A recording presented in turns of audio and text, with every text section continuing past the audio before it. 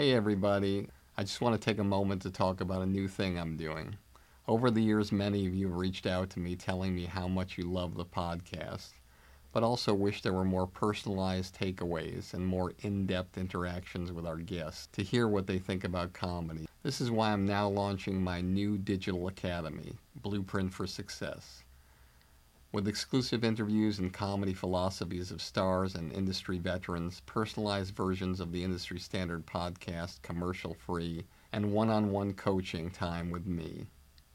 Blueprint for Success will give you the powerful tools that will take you up the elevator beyond the competition and reach the highest possible levels to achieve your dreams. Whether it be stand-up, sketch, improv, acting, writing, producing, directing, hosting, radio podcasting, social media influencing, or even if you want a career behind the scenes as a manager or an agent. Now I'm here to help, personally. We'll go on an express train of comedy and entertainment like nobody else has before. You can find out more about Blueprint for Success and the comedy business on my website at barrykatz.com. Together, we'll take your career where you want it to go. My biggest disappointment, that's too easy. My biggest disappointment was when my wife at the time took my child, took my cars, burned my clothes, and stuff like that. Biggest disappointment, and she drove across country with my child. And that was my biggest disappointment. But I think that right there actually fueled my fire.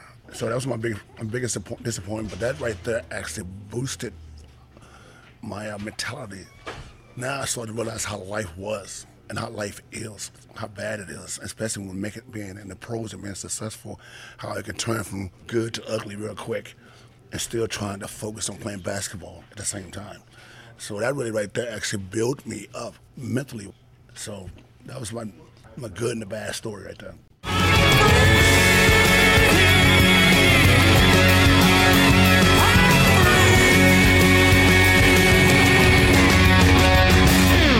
Welcome back to another episode of Industry Standard with me, Barry Katz. It's very unusual for me to be doing the show the way I'm doing the show, but this was a very unusual, unique, and special podcast with a guy I'm so excited to introduce you to in the format of our show, Industry Standard. And I'm talking about 5-time NBA world champion and Hall of Famer Dennis Rodman. And as my mother once said, don't judge a book by its cover. And Dennis Rodman is one of the most special, unique, soft-spoken, has such a great heart, wonderful personality, unique perspective on life and the world, and just had an amazing time with him. And it was an unusual thing because I kept trying to get him to do it, and I couldn't get him to do it, and I finally got him to agree. And at the last minute, he told me, well, I can't come to the office, but I can do it in my friend's bar called the Class of 47 in Newport Beach. So if you don't know anything about Newport Beach and its relationship to Los Angeles, it's about an hour and a half away south going towards San Diego and Mexico. It's between Long Beach and San Diego. And get to this place, and it looks like a neighborhood bar, but right by the ocean and the docks. It's really, really special. And you walk in this neighborhood bar, and I'm thinking Class of 47, the person who owns this has to be close to 90. And I realize what's going on because every picture on the wall is a picture of John Wayne. And I asked the woman who was so nice there what that was all about, and she said that John Wayne owned this bar, and the new owners kept it the way it was, and really, really wonderful aura of the place if you ever want to check it out. It's just a real neighborhood special place with a bar and some pool tables and just the basics, but has a great, great vibe. But not a really great place to do a podcast. There's music playing, there's people coming in and out, and I'm wondering how we're going to do this. And I realized that I shouldn't even worry about this. So it's going to be a little noisy. So the quality isn't going to be as great. The bottom line is, when I was swimming at Boston University, I never cared whether the pool was this pristine pool at Harvard or if it was this pool that wasn't as nice at, let's say, Quinnipiac College. It didn't matter. What mattered was what you did with the facility you had. And so I thought to myself, I'm going to have a great time with Dennis Rodman. We're going to have an amazing, amazing conversation. And it's going to be fun. And the audience is going to be accepting of the fact, hey, there might be some noise. There might be some people talking. But we'll do the best we can. The reason why I'm in my office right now doing the cold open instead of in front of Dennis Rodman is a little while before Dennis came, I got a text from his agent, Darren Prince, great guy, that I had 30 minutes. And you know me, 30 minutes, I mean, I don't even know what to do in 30 minutes. I can't do anything in 30 minutes. So I made the decision then and there that I was going to scrap my cold open, and I was just going to be in a situation where I interview him and make him feel as comfortable as possible, because I had met him before once with my other son and had a great time for a short period of time, and he signed over some jerseys to my sons, and this time I brought my other son there, and I thought, let's just scrap the cold open there, and I'll record it another time, which is what I'm doing now. And so that gave me more time to hang with Dennis, more time for you guys to listen to what he had to say. And I thought it was the best thing to do, and it all worked out perfectly, as you're going to see. What I want to share with you guys today is something very unique for this cold open. I'm not going to do it the way I normally do it, because I thought to myself, what can I do that can sort of let people know how special this episode is in a way that relates to all of you. And I thought the only way to honor the audience as much as I really, really honored this interview and conversation and sitting down with Dennis was to look through all of the letters, the FedExes, the long emails that I've gotten from people, the Facebook messages, and go through all of them and see if there was something that somebody wrote that related to what I felt, not just for myself, but also what Dennis Rodman probably felt along the way through his life and career. And I looked through everything. I've looked through thousands and thousands of letters, and I found one that really, really spoke to me. And from a really great actor and writer who is a big fan of the show. His name is Eric Biggers. And I want to read this to you again. I've never done this before, but this really spoke to me.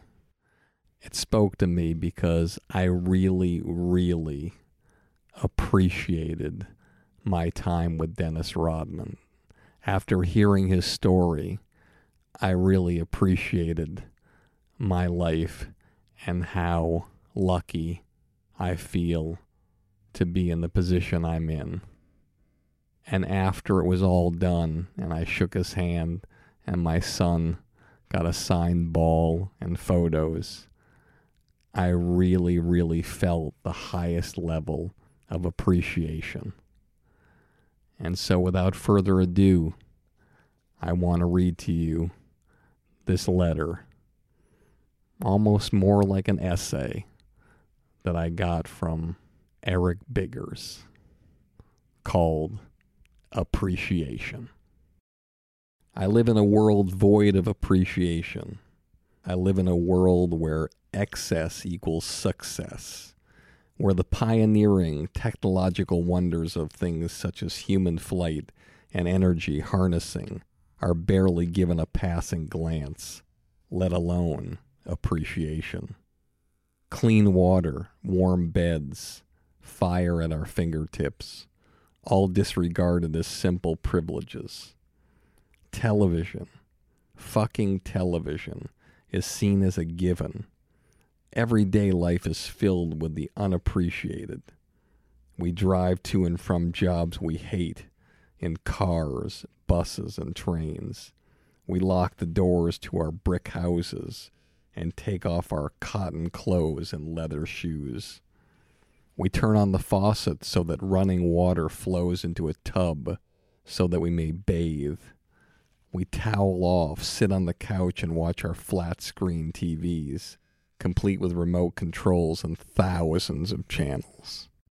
We then walk along the carpet to our bedrooms and slip into the sheets that cover our mattresses, but not before turning out the light using the switch on the wall. Sometimes we make a phone call using a cell phone. Think about that for a minute. Cell phones are seen as run-of-the-mill, obvious things that are going to be there and should be there.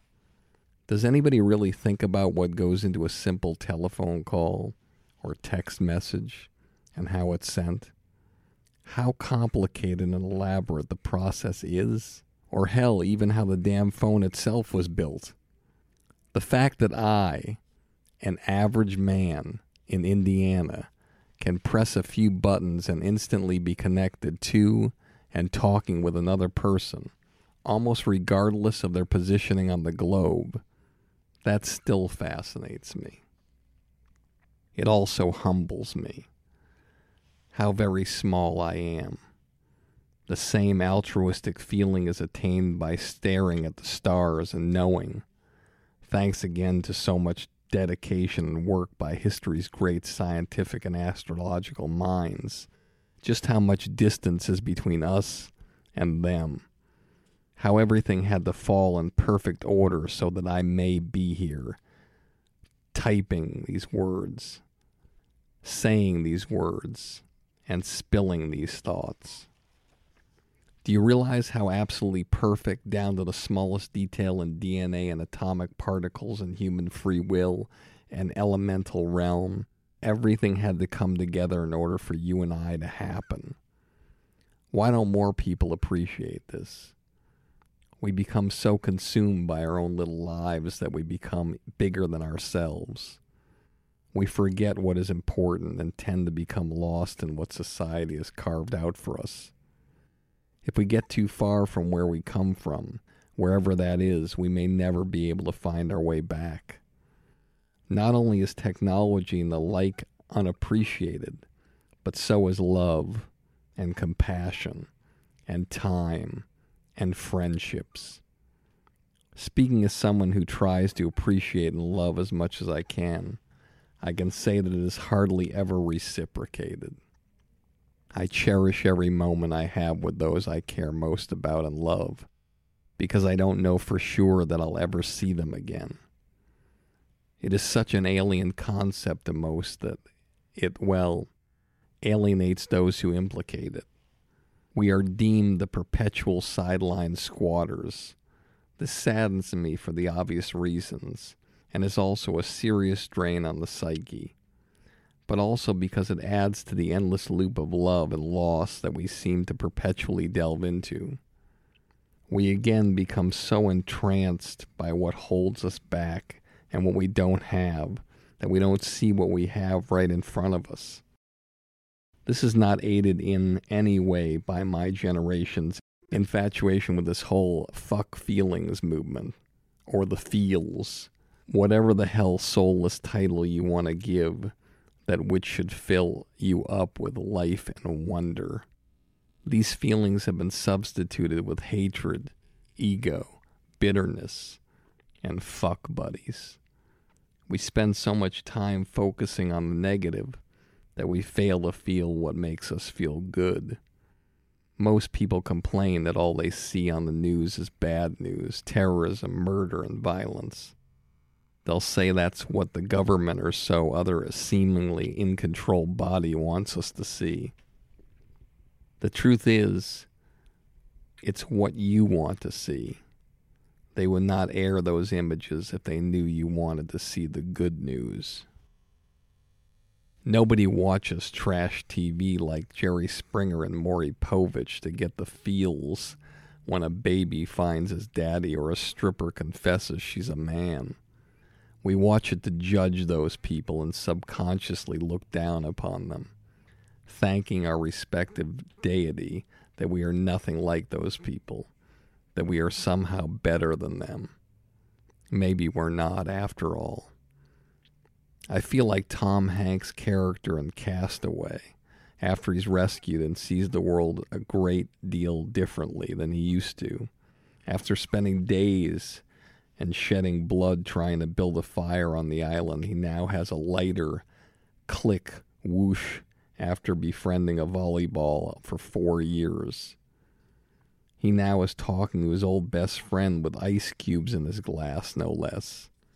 After painstakingly hunting for crab and fish for so long and often failing, he now scoffs at the bright orange and friendly boiled king crab legs and fried salmon on the table. He also had the unfortunate experience of losing the love of his life twice. Toward the last few moments of the film, they're sitting in a car together after having just passionately kissed for the first time in the 4 years she thought he was dead. The look on her face says that she's ready to go with him and leave the life she pieced together after his death behind. He finally tells her that she has to go home, and so he drives her there, just up the driveway, in their old car, one last time. In that regard, he was lucky. He knew that was the last kiss, the last moment he'd ever have with her. The passion and heaviness is genuine, accurate, and felt we should all be so lucky. That's Hollywood. That's a fairy tale. Yes, it is. Sadly, on the bright side, we have the power to make it a reality. Cherish each other. Appreciate them and everything around you. People say we can't all be saints. Why the hell not? And here we go in 3, 2. This show will have laughter. I got everybody pregnant with Barry Katz and semen. I'm not comfortable with the tone this is taking. If you're undeniable, you will not be denied. If you want to be successful in show business, you get yourself a Jew white manager like Barry Katz. Being a manager is just turning no's into yeses. Creating holy shit moments. Undeniable. You fucking firing me up, Katz. I love this man. Is there anything else I should know? You're on. What? Now? I'm on the air! Barry Katz. Back in the house. Let's do this. Hey everybody, I hope you're enjoying this episode as much as I am. If you made it this far and you haven't fallen asleep yet, then you must be the type of person who's serious about having a career in the comedy business. That's why I'm offering you my Blueprint for Success, a one-of-a-kind all-access pass into my knowledge and experience after over 40 years of working with the best of the best in this crazy entertainment industry. I'll tell you all the stories, all the philosophies, give you all the great special guests, and even give you one-on-one private consultations to help you expand, enhance, and skyrocket your comedy career. Just go to barrykatz.com and click on Blueprint for Success to learn more about my groundbreaking digital academy that I've created just for you. With it, we can take your career so far that one day, instead of listening to this podcast, you'll be interviewed on it. Being with the family got you to the NBA. Yep. Put that together for us. How do you make that connection? Well, I think the fact of it is that it was more like they actually cared about each other. And I never saw that before, because when I stayed there for a year, and the little kid said, well, just to let you know, when my dad gets pissed off and mad, he will take us in the truck and drive 3 miles that way. I'm like, why 3 miles? He said, you'll find out when you go that 3 miles that way and 3 miles this way. All right, great. So I did something wrong. Did something wrong, he said. He said, let's go take a ride in the truck. I'm like, oh, God, this is what he's talking about. So his father disciplined you even though you were 23 years old. So you go with a ride with the father in the truck, what happens? I'm riding the father, and he's just bitching and cussing at me like a father figure, right? I mean, that bitch is telling me what's right and wrong. He said, I know in your neighborhood that you never had no parenting guidance. I know that, and stuff like that. But here we teach our kids right and wrong. And I just all of a sudden come back, I'm all emotional and shit. And the little kid come to me and said, what do you think? I said, what do you think? What do you think? He said, yeah, he got you too, huh? I said, yeah. I said, I see what you mean. And every time we got into trouble, and I'm 23 now, and I'm like, he'll take us ride in the truck, give us a little picture of what we should do and what we should not do. So, and he taught me the way to live life. Work hard. When you work hard, good things come to you. And every day we'll get up at 5:30 in the morning, go get the cows, go get the tractor, go get the hay, go do this. I mean, every day. Every day before you go to school. In the summertime, it's hot out there, 100 degrees, and you plow in the fields, you bale in the hay. I mean, oh my God, 12 hours a day, man. And that right there, that actually stuck to me for a long time because I said, wow, this is awesome. This is awesome. So that I just transcend that to my basketball playing because I played so hard. And I worked so hard, but to get in there. All right, so that's amazing. You're kicking ass in college. Tell me the best college basketball player you ever played against and what your experiences were with that person. Yeah, his name was Dennis Rodman. I'm just being honest with you. Best player I played against in college. I played against myself pretty much because my coaches used to just work me of all the players. I mean, you heard the story back in of all the players, he worked me the hardest. Oh my God, yeah, I was the hardest. But I loved it though. I was just telling my sons this. Sometimes they get upset when the coach keeps taking them aside. I said, you should be grateful that they're taking. But they take on me more than anybody else. No, that means that you're special. Yeah, I actually do. I mean, they do it today. They even do it. I see my son. He's like, my son's like 6'8" at 14 years old. 6'8", and 15. He's 15 now. He's 6'8". So I mean, every game I'm like, they keep calling his name. DJ. I'm like, oh my God. And I hear all the parents talking to him, DJ. Why you gotta do this? I'm like, oh. And I see why, because they know my son's very good at 6'8". He's very good. I'm surprised, that I won't take him to China to play basketball this summer. Because he's that good at 15. Should send him to Mike Krzyzewski's basketball camp. Well, should.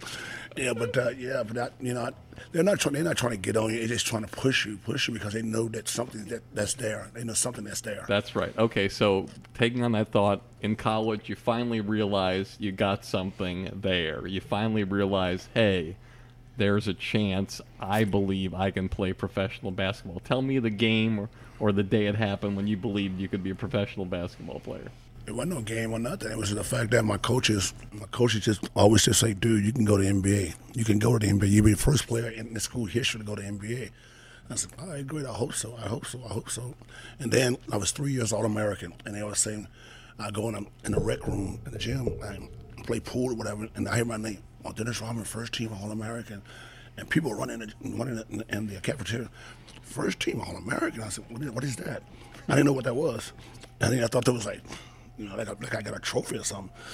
So they told me, no, dude, you first team All-American. That means you're one of the best players in the world. I mean, in the United States. And I said, all right, great.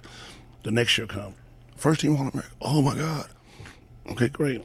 I'm most valuable player in NIA. I was like, okay, great, cool. Then I started to get the wind of it now. My second year into the college, I started getting, wait a minute. I'm feeling that I can actually play in the NBA. And my coaches always say, I told you you can do it, you can do it, you can do it. When do the agents start coming by, and when do the professional team scouts come by and say, we'd like to sit down with you? What year? Is that your senior year? Senior year, like in April of '86. And how many agents courted you? Well, I think the fact that they didn't really know me as a player because they knew all the other players, like you said, Duke and all the big universities around the world. So I was playing against those guys now. So they invited me to go to these big tournaments around. It's like more like the mini combines they have now. Yeah, it's more like that. And no one knew me, so I went to one in Portsmouth, Virginia. Yeah, it was probably the biggest one they had back then, and every player in the world was there. So I went there, and I think I averaged 20 and 18 rebounds a game against all these other guys. That's when agents started to come up to me and said, "Can I talk to you?" And I don't know what, I'm so stupid. I don't know. I said, oh, yeah, go ahead. So I won the most valuable player in that tournament out of all those guys. Like out of 300 some guys, I won the most valuable player. Then we go to Hawaii. I got invited to Hawaii camp. They still got it though. And I went there. I should have got most valuable player there. I was averaging 20-some points, 16, 17 rebounds a game. And then we go to the biggest camp, that's Chicago. The biggest camp they have now, even still today, they got from Chicago. And I got there. I guess I was nervous or whatever. I got pneumonia. I had pneumonia. I couldn't function. And I've always had asthma. I always had asthma. So I tried to use the inhaler. Didn't work, but they said you got a fever, you got pneumonia. So I played anyway. I averaged like 8 points and 7 rebounds and stuff like that. So then that's when my draft stock went down. That's when the Detroit Pistons going to drop me at number 11. Number 11 in the draft. That went from 11 to 25th. And for me, I think that was another blessing in disguise. Thank God, right? You know, after all, I could have went to Milwaukee, Bucks and whatever, and it would have been a whole different story. But Detroit picked me, and that was it. Got it. Awesome. And so talk about your early influences and what happened when you arrive at a professional basketball camp and you're faced across from all the locker room with all these people that you saw on television. How is it as an NBA rookie coming in to a situation like that with a coach who's one of the greatest coaches of all time? Oh, yeah. I was more at odd than anything because I couldn't believe that I actually left Texas and left Oklahoma. I've never been anywhere. I mean, I've never been outside Texas, you know. And so people say, well, we never experienced going to Hawaii, we never experienced going to LA, we never seen a beach. It was like me more like going to see a big city, right? I'm like, wow. So Detroit was like, God almighty, you know. And I was even like, I was nervous then. I got sick again. I got pneumonia again when I went there because it was like I really, really sick. But just to be in the first game, the first practice, man, it was intense. And I really didn't play that much. I think I played like 7-8 minutes a game the first year. But the coach loved me so much because I worked so hard, and I ran up and down the court and did all those crazy things, jumping, diving in the stands, doing this, doing that. And the coach was like, "Wow, do you always like this?" I'm like what? He said, "The way you run, the way you hustle, the way you do this, do you always like this?" I said, "Yep." I said, "I don't know any other way to play. That's the only way to play is like that, because like I told you, it comes from living with those people. That's how the way they worked and how they did it, their livelihoods and stuff like that. So I learned it by working hard with them, and in college. So, and I think that right there is like more like history. Then Chuck Davis just started taking a liking to me. So, and it's because of your work ethic. Yep. Magic once told me that when he got to camp, I said, "How did you figure out how to make an impact?" He said, "Well, you're looking at all these great players, and the only way to make an impact is to over-deliver." So I would get there at 7 a.m. The coaches would roll in at 9, and they'd be like, "Why is this kid here?" And after like 7 practices where he showed up 2 hours early, they said to the whole team, "Look, well, why is Magic, he's a rookie, why is he coming in 2 hours early, and you guys are coming in when we're coming in? From now on, everybody's coming in at 7. Right. And he said people didn't like him at first, but he felt like he had to change the work ethic and the culture because he wasn't going to be able to change them with his words. And so it's the same thing with you. Your work ethic got them working harder. No. Nothing about work ethic reassured them that they got a good individual that want to go out there and play and win. And I think Isaiah, Joe Dumars, Bill Laimbeer, Rick Mahorn, everybody that's on the team, Vinnie Johnson, they looked at me and said, "Man, you're going to have a nice career, but it's the way you play hard. You play hard, and you don't think about the game. You play it. You play the game." And I said, "Why?" And Isaiah took it like it to me, too. He said, "You're going to like being here because we're going to win championships here." I said, "Okay."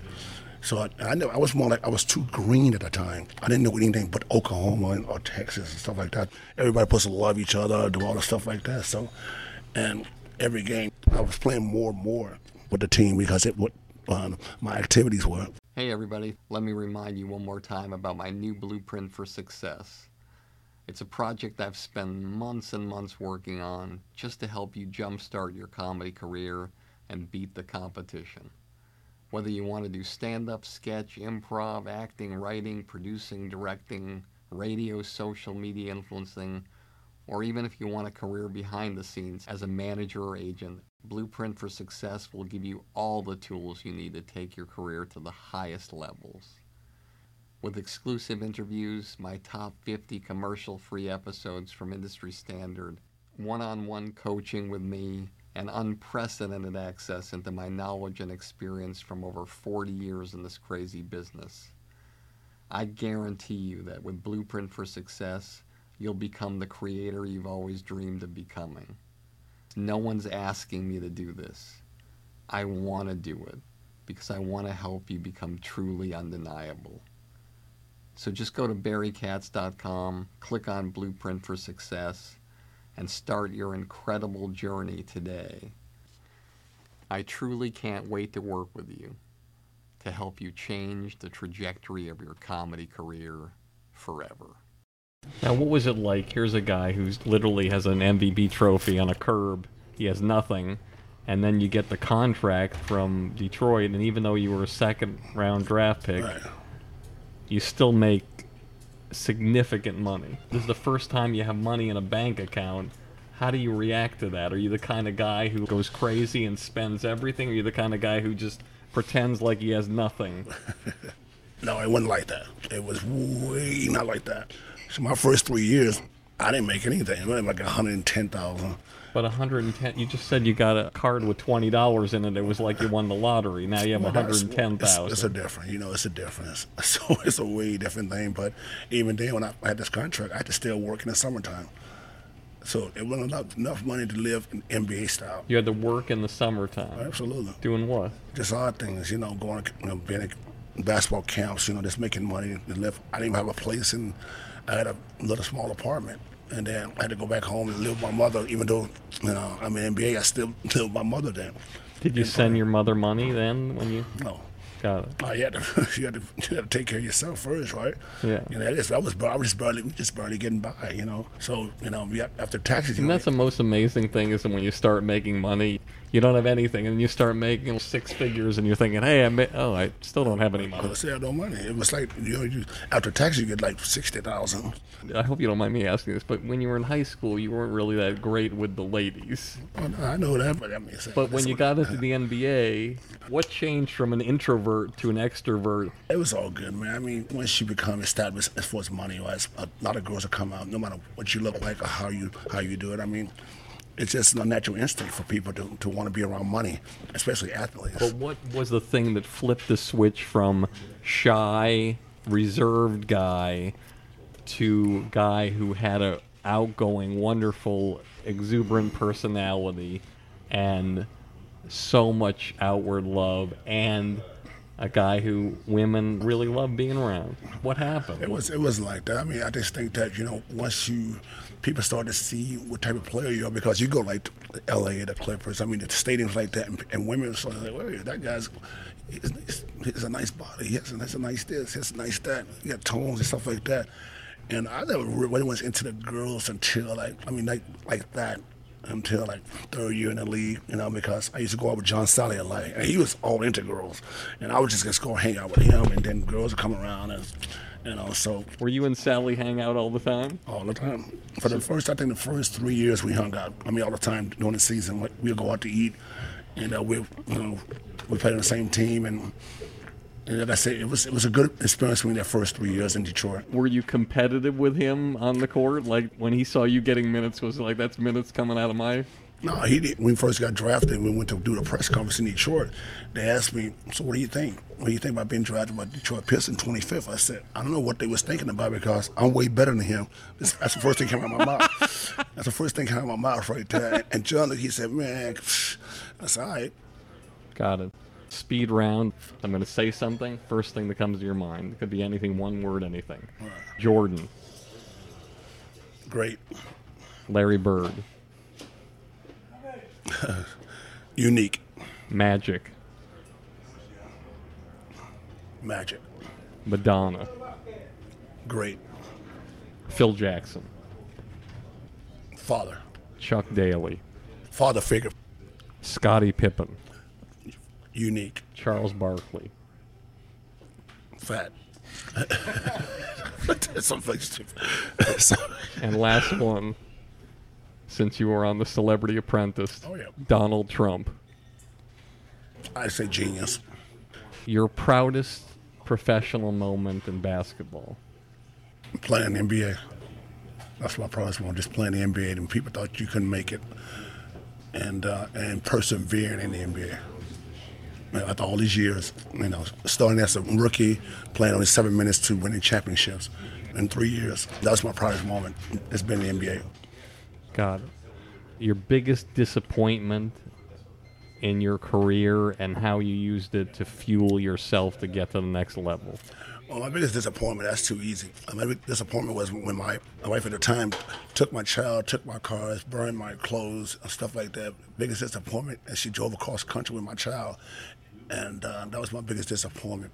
But I think that right there actually fueled my fire. So that was my biggest disappointment. But that right there actually boosted my mentality.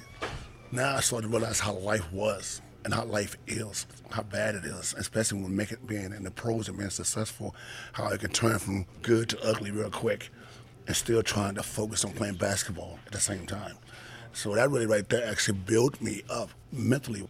So that was my good and the bad story right there.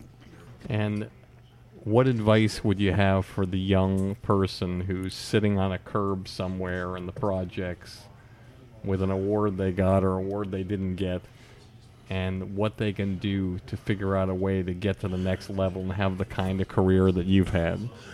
You got a lot of outlets right now. You got a lot of outlets for kids to do a lot of things now. And you got the combines, you got the Nike tour, you got the Adidas tour, you got everything in the world to put you on that level. And you'll know if you can play basketball or not once you go play against the greatest players on the planet. You go, like, you're 15 years old, you go play with the best 15, 16, 17-year-old kids around the world. And you'll know when you come back and say, wow, I can actually play with these guys. And that right there will just increase your mind frame and say, wow, if I could just keep this up, maybe I will make the NBA. A lot of players don't make the NBA every year. A lot of players don't because it's only maybe 60, 70 players a year make it out of thousands and thousands of players around the world. So you gotta look at your vision and say, well, if I can't make the NBA, maybe I can make the D League, maybe I can go make the European League, maybe I can make this league. But as long as you know that you can actually play in a league that has maybe from C to A, hey, you made it. To me, you made it. Awesome. Dennis Rodman, this has been genius. You've been amazing. Oh, right. I only thought that I would have like a few minutes with you. Right. You gave me everything. You gave me so much time, and I'm so grateful. Thank you so much for doing this. I really appreciate it. Cool, brother. Next time. Thank you. Next time. All right. Okay, I'm going to scroll through the list of people who sent me a message, and one of these people will be a lucky winner. And they'll get to attend a podcast live with one of my guests, meet them, shake their hand, ask them a few questions, or else if they're out of town, out of state, or out of the country, we'll Skype them in or FaceTime them or anything like that so they can be there. Why not? So let me look here randomly and pick somebody. All right, landing on Conjuring Mind. Heading reads, all aspiring and professional artists should listen to this. 5 stars. So much is learned from Barry Katz's interviews with people in the business. He asks all the right questions and brings out some of the best in people. Highly recommended. All right. Thank you so much, Conjuring Mind. You are a winner. I just wanted to let you know if you ever want to get a gift for somebody special, you can do so at our merch store at barrykatz.com. We have a ton of shirts in many different colors with a plethora of the most impactful quotes from the podcast that have resonated with you throughout the years. I know you're going to like them a lot. They're really, really special and of the highest quality. And it's a special gift from me to you. For any item you choose, you can take an extra $5 off by just typing in the promo code Barry. So just go to barrykatz.com, to the store, check it out. I know you won't be disappointed, and have a great holiday season. As you know, I was fortunate enough to do a documentary surrounding the only living person to ever admit to killing JFK from the grassy knoll. This is a guy who spent 50 years in prison, just got out, and we have exclusive footage of his interview and over 20 different interviews, along with interviews with 5 of the greatest JFK assassination experts in the world. Once you watch these videos, your perception of the world and what happened that day will change forever. It's incredible. Just go to ikilljfk.com. You can pick up the documentary I Killed JFK and the rare interviews of 5 of the greatest JFK assassination experts in the world. I guarantee you, once you watch this footage, you will be blown away. To quote one of the experts in the film, when Trump said he wanted to drain the swamp, what do you think's at the bottom of the swamp? ikilljfk.com. Check it out. And here's a preview of the next very special episode.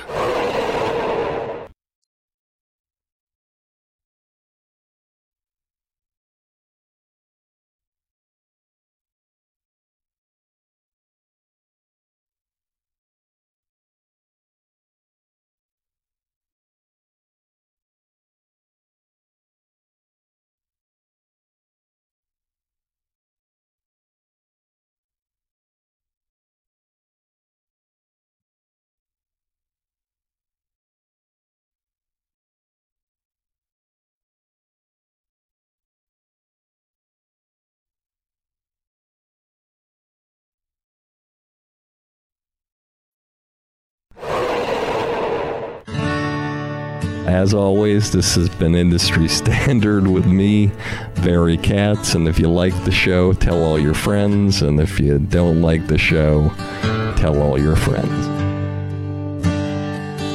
You get all the money, drive that fancy car. All the people love you, 'cause you're going far. Life is for the dreamers. They have all to gain. It's never quite over till it all feels the same. You pick your own poison, dig your own grave down in the valley.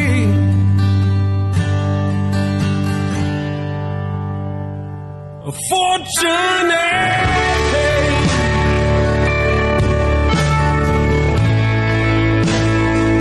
A fortune and pain.